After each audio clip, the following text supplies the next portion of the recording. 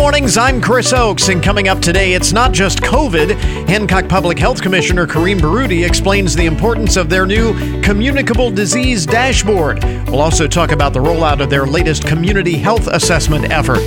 Also this morning, Senator Sherrod Brown shares his thoughts on what's being called the bipartisan anti-gun violence bill, the first such legislation in 3 decades, as well as passage of the PACT Act, a measure to help veterans suffering from toxic exposure.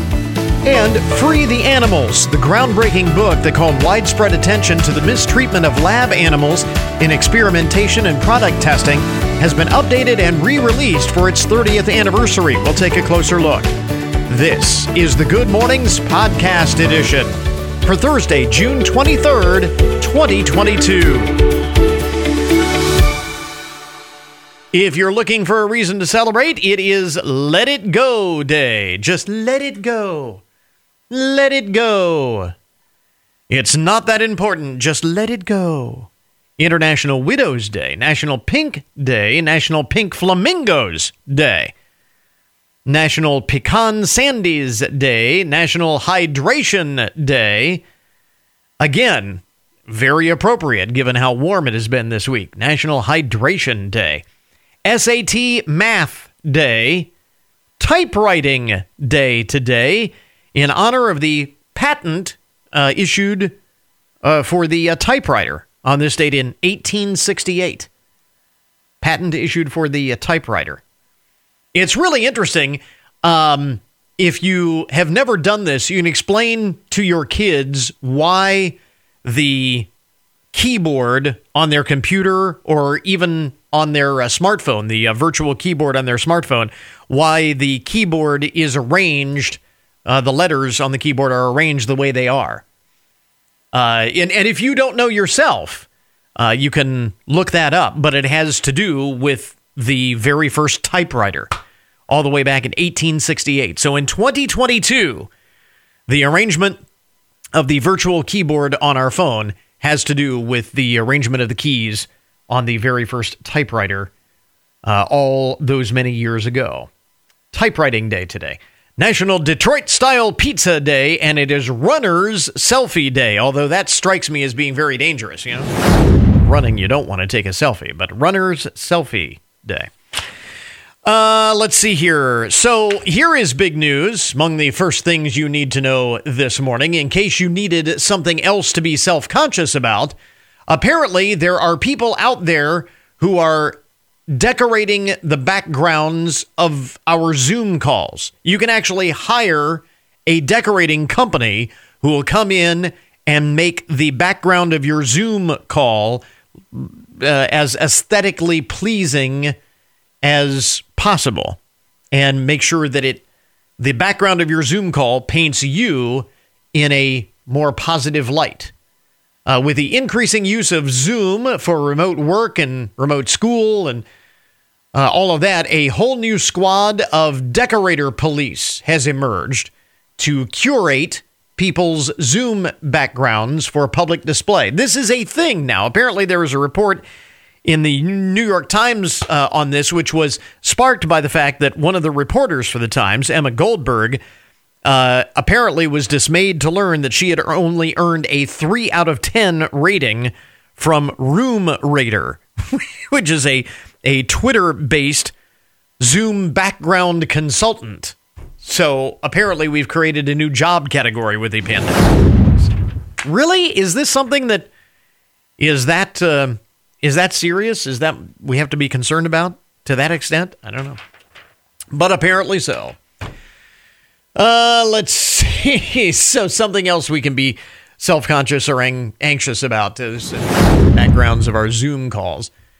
You heard about this in the news. The Food and Drug Administration expected to issue a ban on sales of Juul in the United States. That's the brand of e-cigarettes that has, in recent years, been accused of marketing to underage consumers, even though it's illegal to sell to kids. According to a report in the Wall Street Journal, vaping as an alternative to smoking cigarettes has become a hot trend in recent years, but the FDA is concerned that kids are becoming addicted to nicotine through these Juul products, and they are set to pull them from shelves, order them withdrawn from shelves as soon as today. From what I understand, the American Lung Association says a single Juul pod contains as much nicotine as an entire pack of cigarettes, which, if you know anything about Juul, that's what they're designed. Each pod is designed to replace a pack of cigarettes, so not surprising. They say they're getting kids hooked, and the product needs to go. So, excuse me, that I swallowed wrong there. I apologize. What I wonder is, does that mean that all of the Juul devices that are out there, because they're worthless without the pods, now will become worthless? If you can't buy the pods, then they become totally worthless. So I guess if you are a Juul, the problem is that many smokers have kicked the tobacco habit by the use of these vaping devices instead. So I wonder, does that mean that some of these people go back to tobacco? I don't know. Anyway, by the way, Juul owned by Altria, which is one of the big tobacco companies.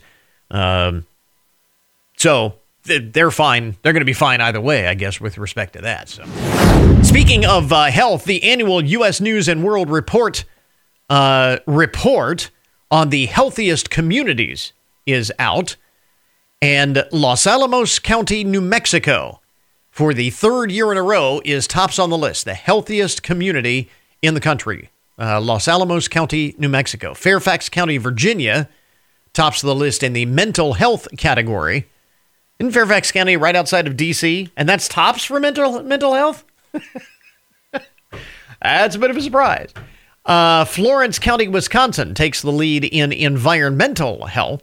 The ranking takes environment, education, equity, health, public safety, and the economy into consideration, among other metrics. So, there you go. Healthiest communities in America. I'm not sure where Ohio's communities rank. I haven't seen the full-length ranking. I'll have to look that up and see where we rank among those. Health authorities in the United Kingdom have declared a national incident after evidence suggesting spread of polio has turned up in London. Now, there have been no cases of polio identified, and they say the risk to the public is low, but health officials are urging people who are not fully immunized, particularly young children, to get vaccinated immediately. Are we okay with the polio vaccine? I hope. That is one thing we definitely don't want to see a resurgence of. In that country, in this country, or anywhere. And that's one of those things we thought we had whooped. But these days, with the apprehension of vaccines in general, well, you don't want a resurgence of that. The UK Health Security Agency said people in communities with low vaccine coverage could be at risk. It's the latest thing we have to be concerned about, apparently, is a resurgence of polio. They're worried about it in the UK. Let's see here. And a couple of other things among the first things you need to know this morning. The most interesting and buzzworthy stories of the day. Here is some good news for the Buckeye State. Central Ohio is apparently home to America's most spirited high school. The national sports equipment and apparel company Varsity Brands have awarded their top award for America's most spirited high school. The top award goes to Olentangy Berlin High School in Delaware, Ohio. That is Olentangy Berlin. The school will get a $25,000 award for the honor. Varsity Brands awarded schools across the country for going above and beyond to build school pride, student engagement, and community spirit. So congratulations, Olentangy Berlin High School in Delaware. That's pretty cool. They're an honor to the Buckeye State. And how about this? I saw this story. I'll give you a bit of a chuckle here. Among the first things that you need to know, definitely one of the most buzzworthy stories of the day. A Tesla Model S that had been sitting in a junkyard in California for several weeks, spontaneously burst into flames earlier this week. It had been just sitting at the junkyard. It had been damaged in an accident earlier this month and was sitting untouched in a junkyard in Rancho Cordova, California, when it erupted into a massive fire. Nobody touched it. It just spontaneously combusted. And here's what makes the story really interesting. Every time firefighters would come to the junkyard to put the fire out, the car's battery would reignite and start flaming all over again. Eventually, the only way they could get it out for good, officials had to use a tractor to create a massive pit in the ground and then fill it with water, over 4,500 gallons of water, and then they submerged the entire car. That's the only way they could finally put the flames out for good. So, in California, where water is very scarce to begin with, they not only had the firefighters come out and extinguish the flames multiple times, but then they had to waste 4,500 gallons of water to submerge this Tesla S to get it to stop bursting into flames. So much for your environmental friendliness of this particular vehicle. It is the just the latest in a string of accidents where Teslas have randomly caught fire. So I'm thinking we may need to rethink that whole environmentally friendly kind of thing. There you go. Some of the most interesting and buzzworthy stories to get your Thursday morning started. WFIN News, I'm Matt Demchek. Your WTOL 11 weather, plenty of sunshine expected again today with a high in the mid-80s. It'll be mostly clear tonight, low of 61. The youngsters taking part in Camp 911 in Findlay got to see a Life Flight helicopter close up and even talk to the crew. What do you think, Levi? Pretty neat? Yeah? I'm liking this whole thing. The kids are also learning about things like online safety, fire safety, when and how to call 911, and they even got to see some police canines in action. Learn more about the camp and see video from this week's activities on the website. The head of the Ohio Education Association says he's against arming teachers and other school employees. Scott DeMauro is the president of the OEA. He says guns can and have been left unprotected by staff, and there's no clear evidence to him that armed staff makes a school safer. Plus, the vast majority of educators do not think that it's a good idea. I hear from our members that tell me all the time there is enough on their plates. They have so many things that they already need to worry about. This is one more pressure that I think gets put on the system that makes it harder to attract and retain good people in our profession. Dave James, ONN News. The bill that the governor signed into law reduces the hours of training required for teachers to carry guns from 700 to as little as 24. Get more on the new law on the website. The Ohio State football program has landed yet another highly rated wide receiver as Noah Rogers of North Carolina announces he'll be a Buckeye. Rogers is the 9th-ranked receiver and the number 50 player overall in the country by 24/7 Sports for the class of 2023. Yesterday, 5-star receiver Brandon Innes committed to the Buckeyes, and 5-star receiver Carnell Tate pledged to OSU on Monday. I'm Lisa Taylor. The Putnam County Fair is being held this week. The fair runs through Saturday at the fairgrounds in Ottawa. Today is Senior Citizens Day at the fair, and all seniors 62 and older will be admitted free all day. You can check out the full fair schedule on the website. Remember, you can always get more news online anytime at WFIN.com. Matt Demchek for 1330 WFIN and 95.5 FM.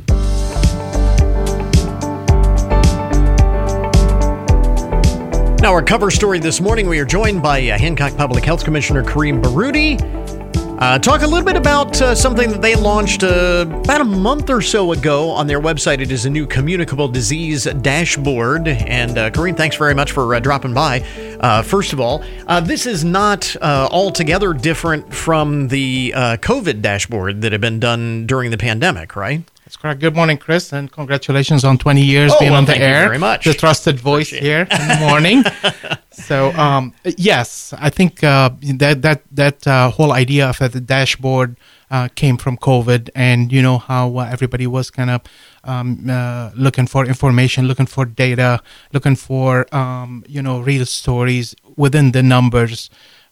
So I think when we started transitioning, into a different phase of the COVID, we figured, okay, you know what, some of the information we deal with day in, day out, and throughout the year might be helpful to our citizens, along with, some empowerment through education about the different diseases that are circulating in our community, so on and so forth. So that's how the whole idea came about, and we figured this is going to be a great resource, not only for the average citizen who can go and see at the zip code level what's going on in their community, as far as health concerns, but for researchers, for students, for other agencies, even for primary doctors. If I'm seeing somebody and they're from a certain area, I can go back to that dashboard and look up some information, see what's going on there. So how does the average citizen kind of interpret this data? Because one of the things that we talked about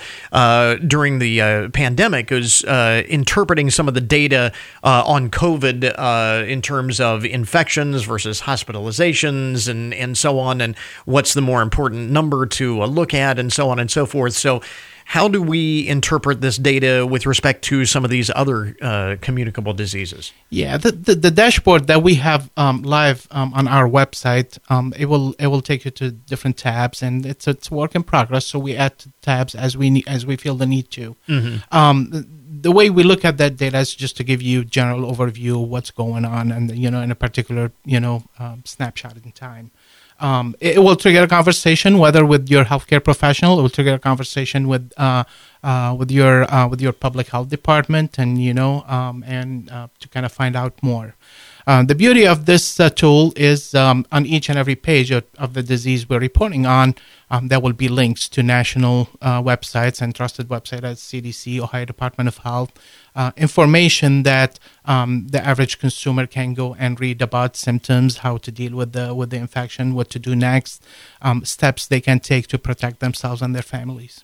And just to give folks an idea, if they haven't seen the dashboard, this is pretty comprehensive, from fairly common conditions all the way up to things that are more, I don't want to say exotic or rare or anything, but STDs and things like that. I mean, this is pretty wide ranging, and it does still include COVID, by the way. Absolutely, it does include COVID. We've got a lot of feedback from our population who really looked at the dashboard a couple months ago when we first launched it, and said, "Well, we want more COVID, easy to read data, color coding, where are we in the low transmission."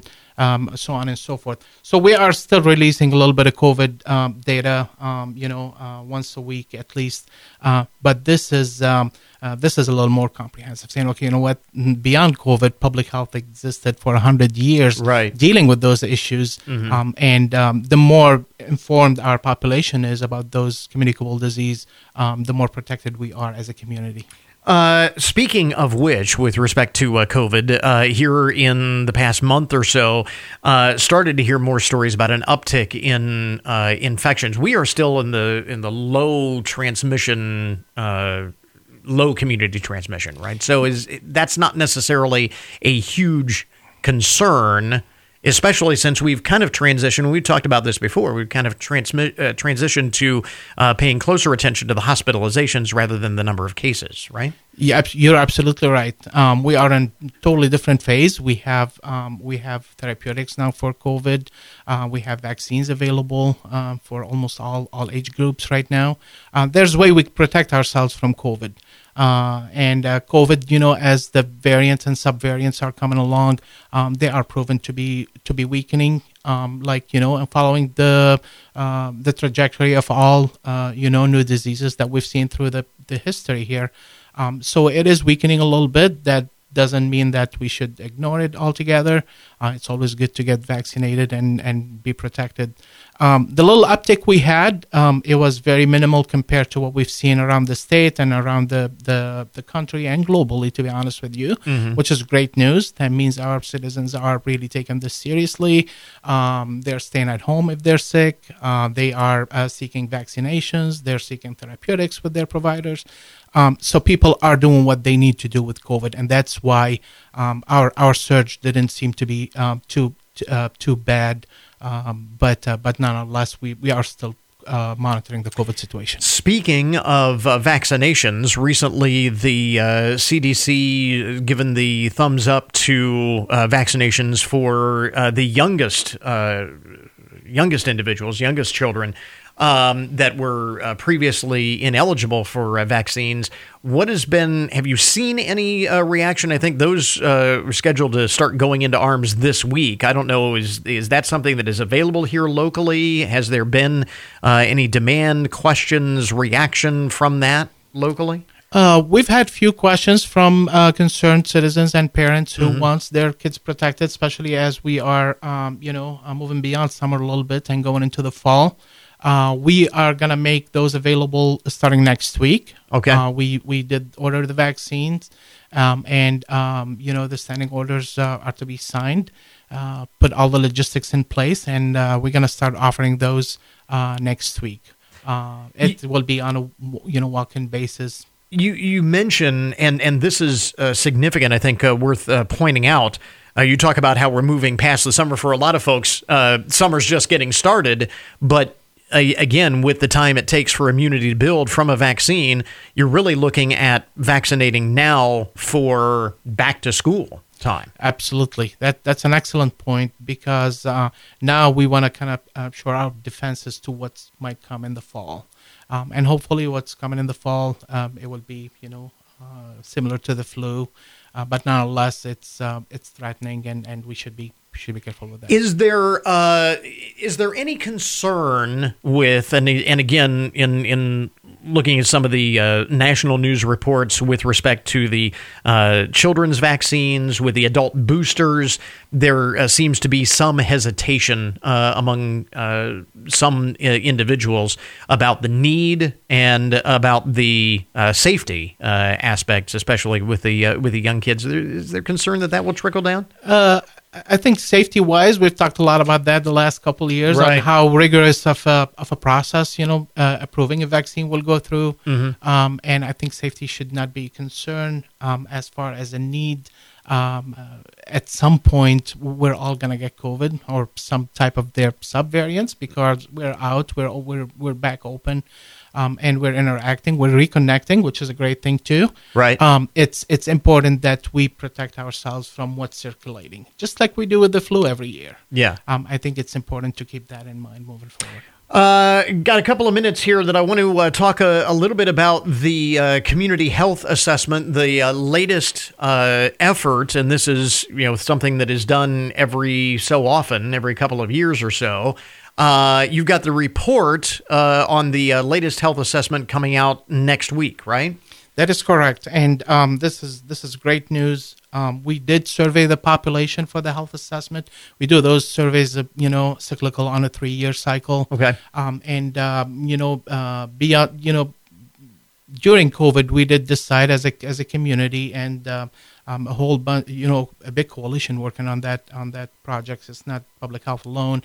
It's the hospital, the Adams Board, the United Way, the Community Foundation, the county schools, the city schools, the recreation, the YMCA, a whole bunch of coalition to what we consider as the public health system in our communities.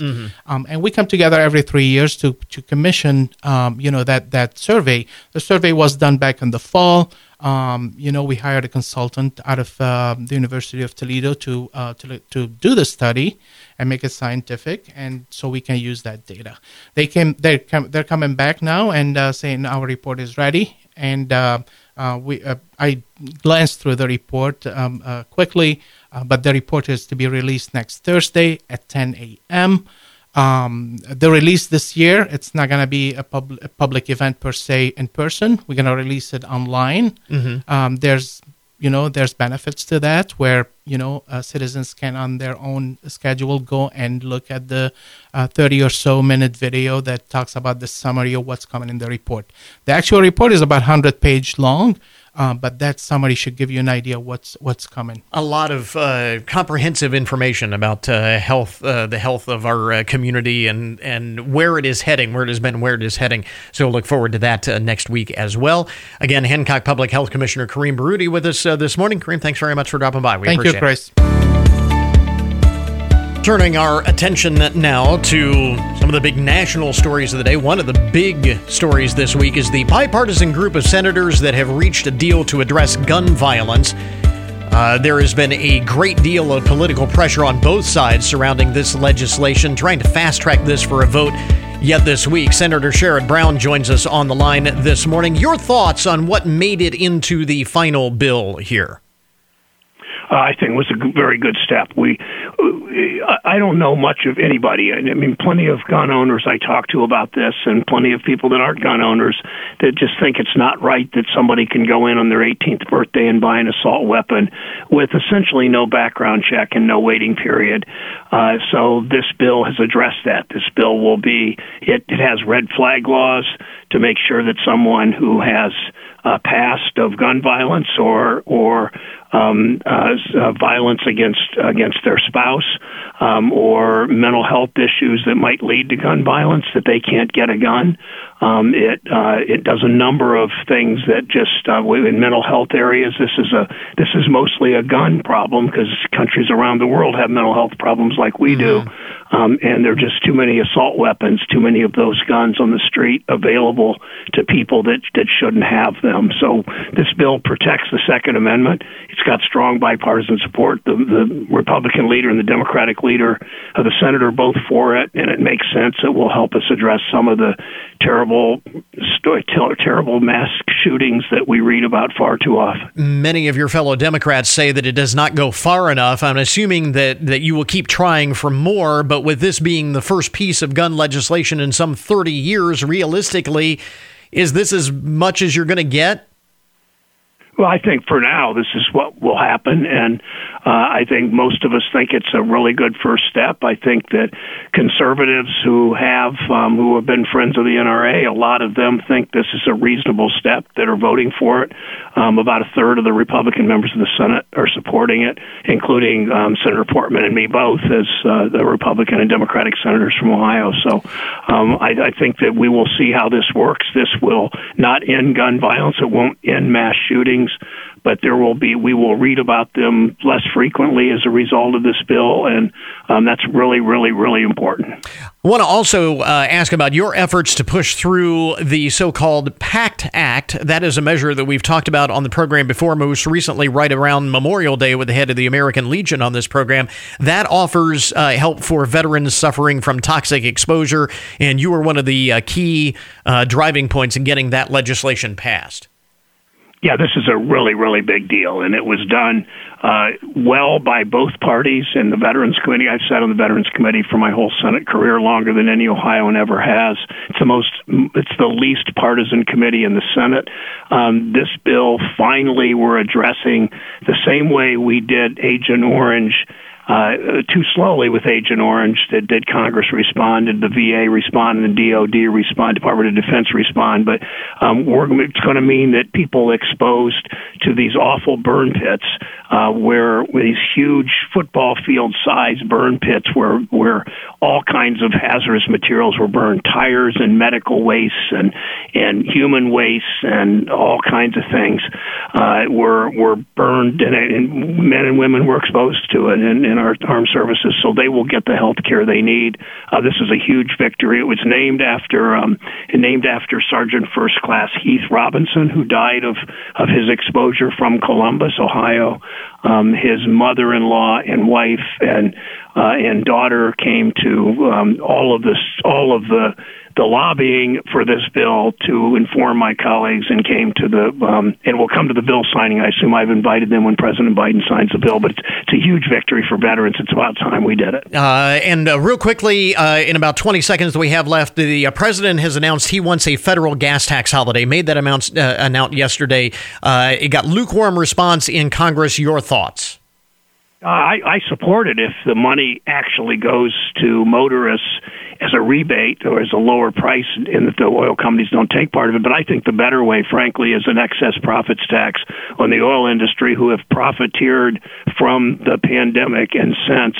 And those dollars from the excess profits tax should go to motorists, should go as rebates to American consumers. Senator Sherrod Brown, thanks very much for taking the time this morning. We appreciate it. Sure. Thanks. 20 years of good mornings on WFIN.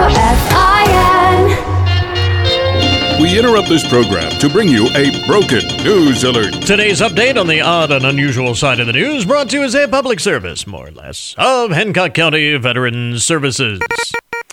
Kind of a light day in the broken news this morning. Not a whole lot going on, but this is kind of interesting. A man in Mississippi arrested after throwing meth into the face of an officer.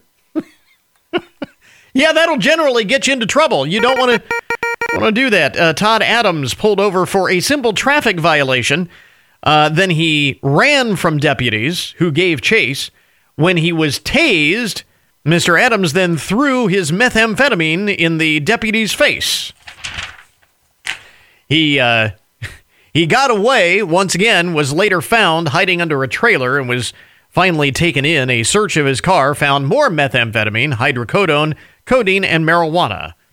The injured deputy treated at a local hospital. He's going to be fine, but Mr. Adams is in a whole lot of trouble.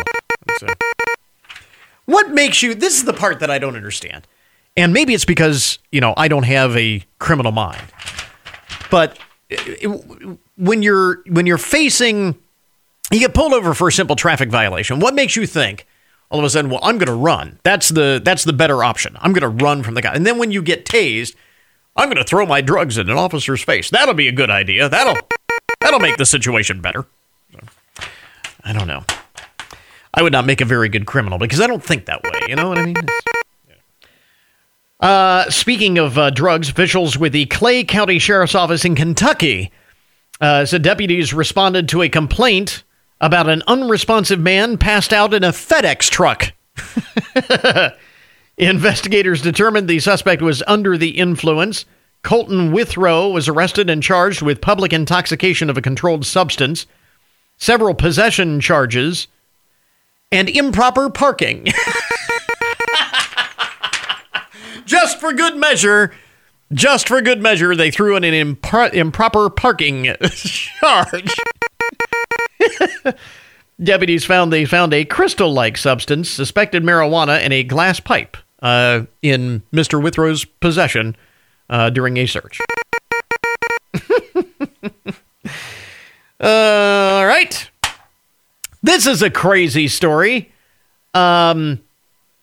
Jeremy and Sarah Henson went on vacation recently. I'm not sure where they're from. They were vacationing in Las Vegas for a week, and they dropped off their dog Dexter at a kennel, before heading out for vacation. 3 days into their vacation, week-long vacation, 3 days later, they get a notification on their phone from their Ring doorbell. If you have one of those smart doorbells, somebody comes up to your door, the motion detector sends you an alert on your phone. So they get a motion alert on their phone from their doorbell, and lo and behold, it's their dog whining to be let in. The dog that they had dropped off at the kennel was at their front door whining to be let in. Turns out Dexter had to scale a 6-foot fence and trek 2 miles to get back home. But he was bound and determined, obviously, said Mr. Hansen. He didn't understand the fact that we were gone. He just thought that they had dropped him off and hadn't come back. And he said, our dog Dexter takes his job protecting us very seriously, so he had to get back home. The couple did their best to calm Dexter down through the voice thing, because, again, with those smart doorbells cameras, you can actually talk to whoever it is at your front door. So they're talking with their dog, trying to calm him down while they contacted the daycare to come and get him. But they weren't exactly surprised he escaped. He's a very, very smart dog, and his intelligence can get him into trouble sometimes, they said. How crazy is that? You're on vacation, you get a notification from your doorbell that your dog is trying to get back in. Oh, my goodness. All's well that ends well, though, in that story, so that is good.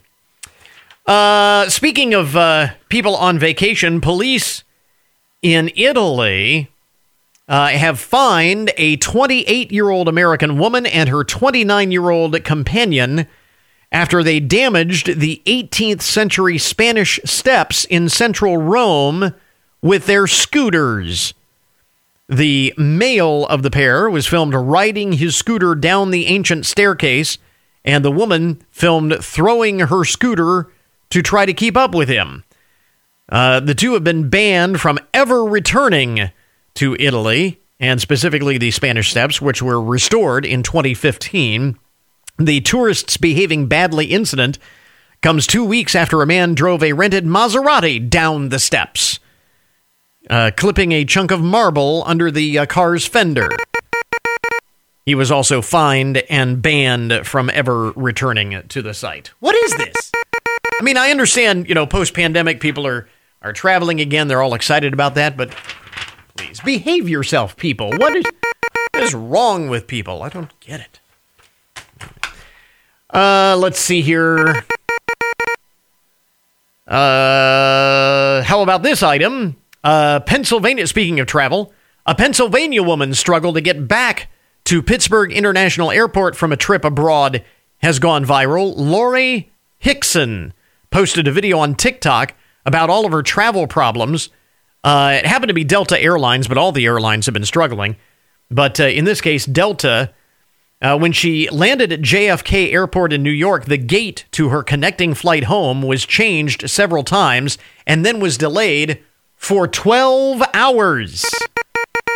She said it took, in all, nearly 40 hours to get back to Pittsburgh from Italy. 40 hours!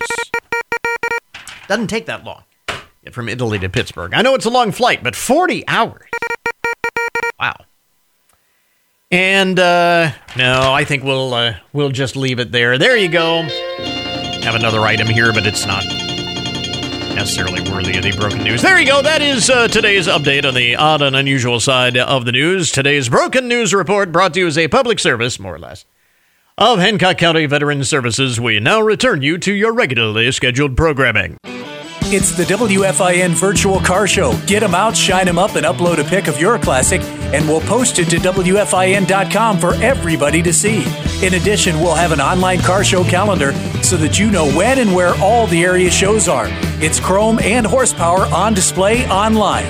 The WFIN Virtual Car Show and Calendar. Thanks to Details Auto Spa, Loritz Chevrolet Cadillac, and 1330 WFIN and 95.5 FM. And now your daily download, the numbers behind the news, the statistics that shape our lives. This is really kind of interesting. Survey that I saw, 2,000 Americans, including 1,200, so about half of the, little more than half of the survey, who have played at least one musical instrument. And these are parents. 1 in 6 of them actually want their kids to learn to play the drums. Get out your drumsticks, get ready to rock. This may be a surprising takeaway. A new study asked 2,000 Americans, including 1,200 who have played at least one instrument, to weigh in on the importance of music education. All right, so that was the goal of the survey. Find out how Americans felt about the importance of music education. Of all of the current and would-be parents who were polled, 82% think it's important that their kids learn to play an instrument. And the most popular preferences, again, maybe a bit of a surprise. Piano was number one at 18%. And I think that's, I don't know about kids today. When I was growing up, it seemed like everybody took piano lessons. I took piano lessons. Didn't last very long. I was not very proficient at it. But it seemed like that was kind of a rite of passage, piano lessons. 18% said they would like to their kids play a piano. But number two on the list, close behind at 17%, the drums. And I remember my parents would have killed me if I'd have decided to play the drums. 16% said the violin, which I thought was interesting too. So the piano, the drums, and the violin. Meanwhile, the top instrument that kids actually want to learn is the electric guitar. 22% in the survey. So parents want their kids to play the piano or the drums or the violin. Kids want to play the electric guitar. Because that's cool.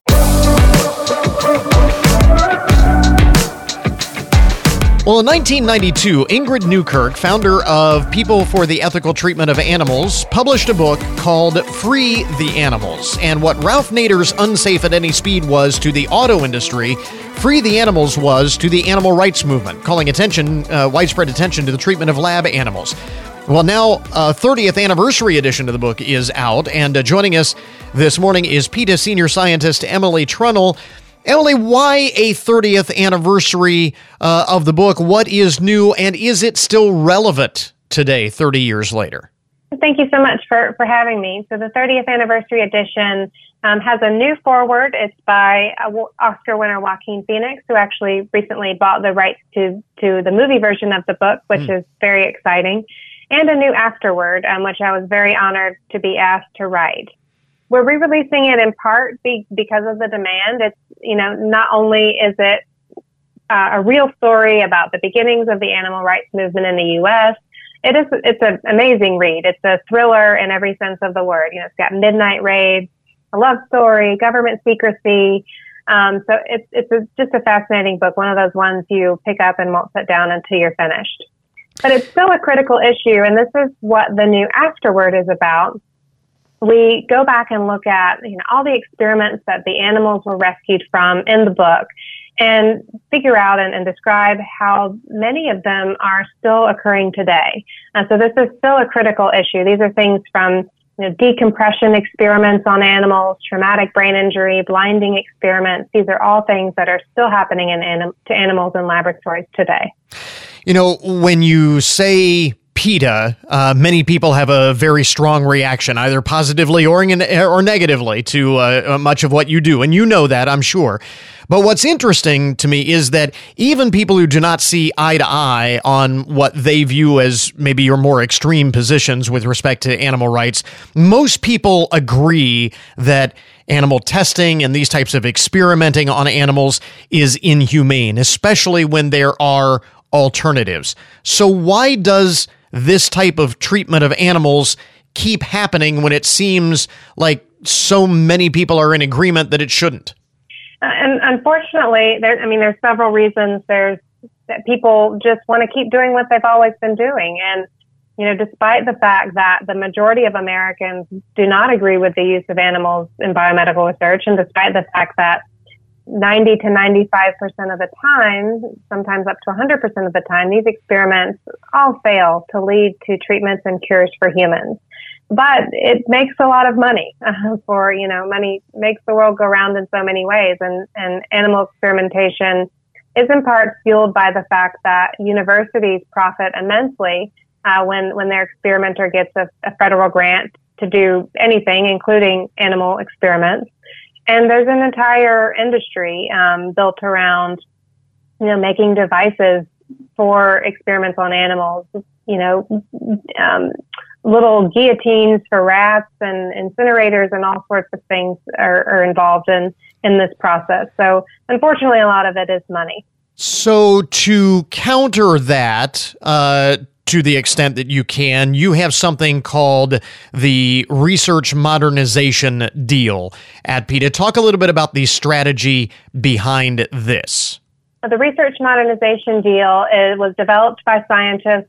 It's a comprehensive and the first really comprehensive strategy for phasing out the use of animals in biomedical research. And it's endorsed by the National Medical Association and the National Hispanic Medical Association, because physicians really know that their patients have been waiting for cures and treatments for far too long. And meanwhile, we are testing, drugs and trying to develop drugs in species that don't even get many of these same diseases, like Alzheimer's, for example.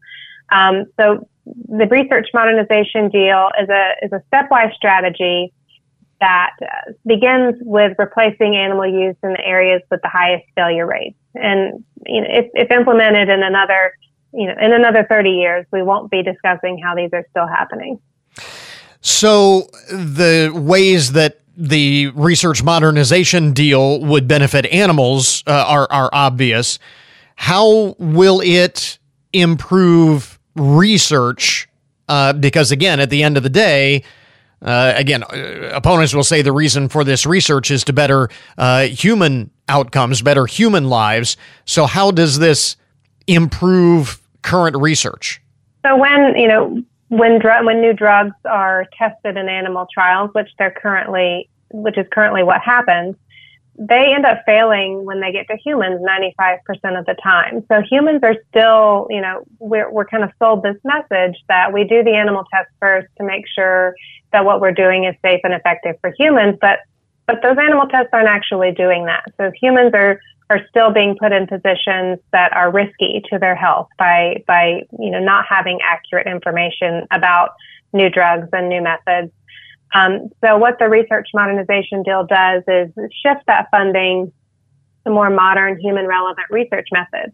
NIH, the National Institutes of Health, which funds the majority of this research actually in the world, still gives roughly half of their annual budget, which is their annual budget is about $40 billion. Still gives half of that to experiments on animals, despite the fact that we have methods like there are things called organs on chips that you can take a sampling of cells very non-invasively from the skin of a patient and create an organ on a chip that is personalized to that person and be able to test drugs and study that person's own biology. So this is really the way of the future in medicine, and we would like to see more funding for those areas and not for harming animals. Again, Emily Trunnell is PETA's senior scientist talking about the 30th anniversary re-release of the book Free the Animals, which really in 1992 called attention to the treatment of lab animals and what these animals experience, and really opened a lot of eyes, now being re-released for the 30th anniversary. And where do folks get more information on this? And we mentioned the Research Modernization Deal, where you would like to see research go, as you were saying, 30 years from now. Hopefully we won't be still talking about this. Where do we get more information? Listeners can visit PETA.org, PETA.org, and find more information about the 30th anniversary edition of Free the Animals, where they can buy it online or check your local bookstores and libraries. And also at PETA.org, you can learn more about the Research Modernization Deal and the steps in that plan. Emily, thanks very much for taking the time. We appreciate it. Thank you so much for having me.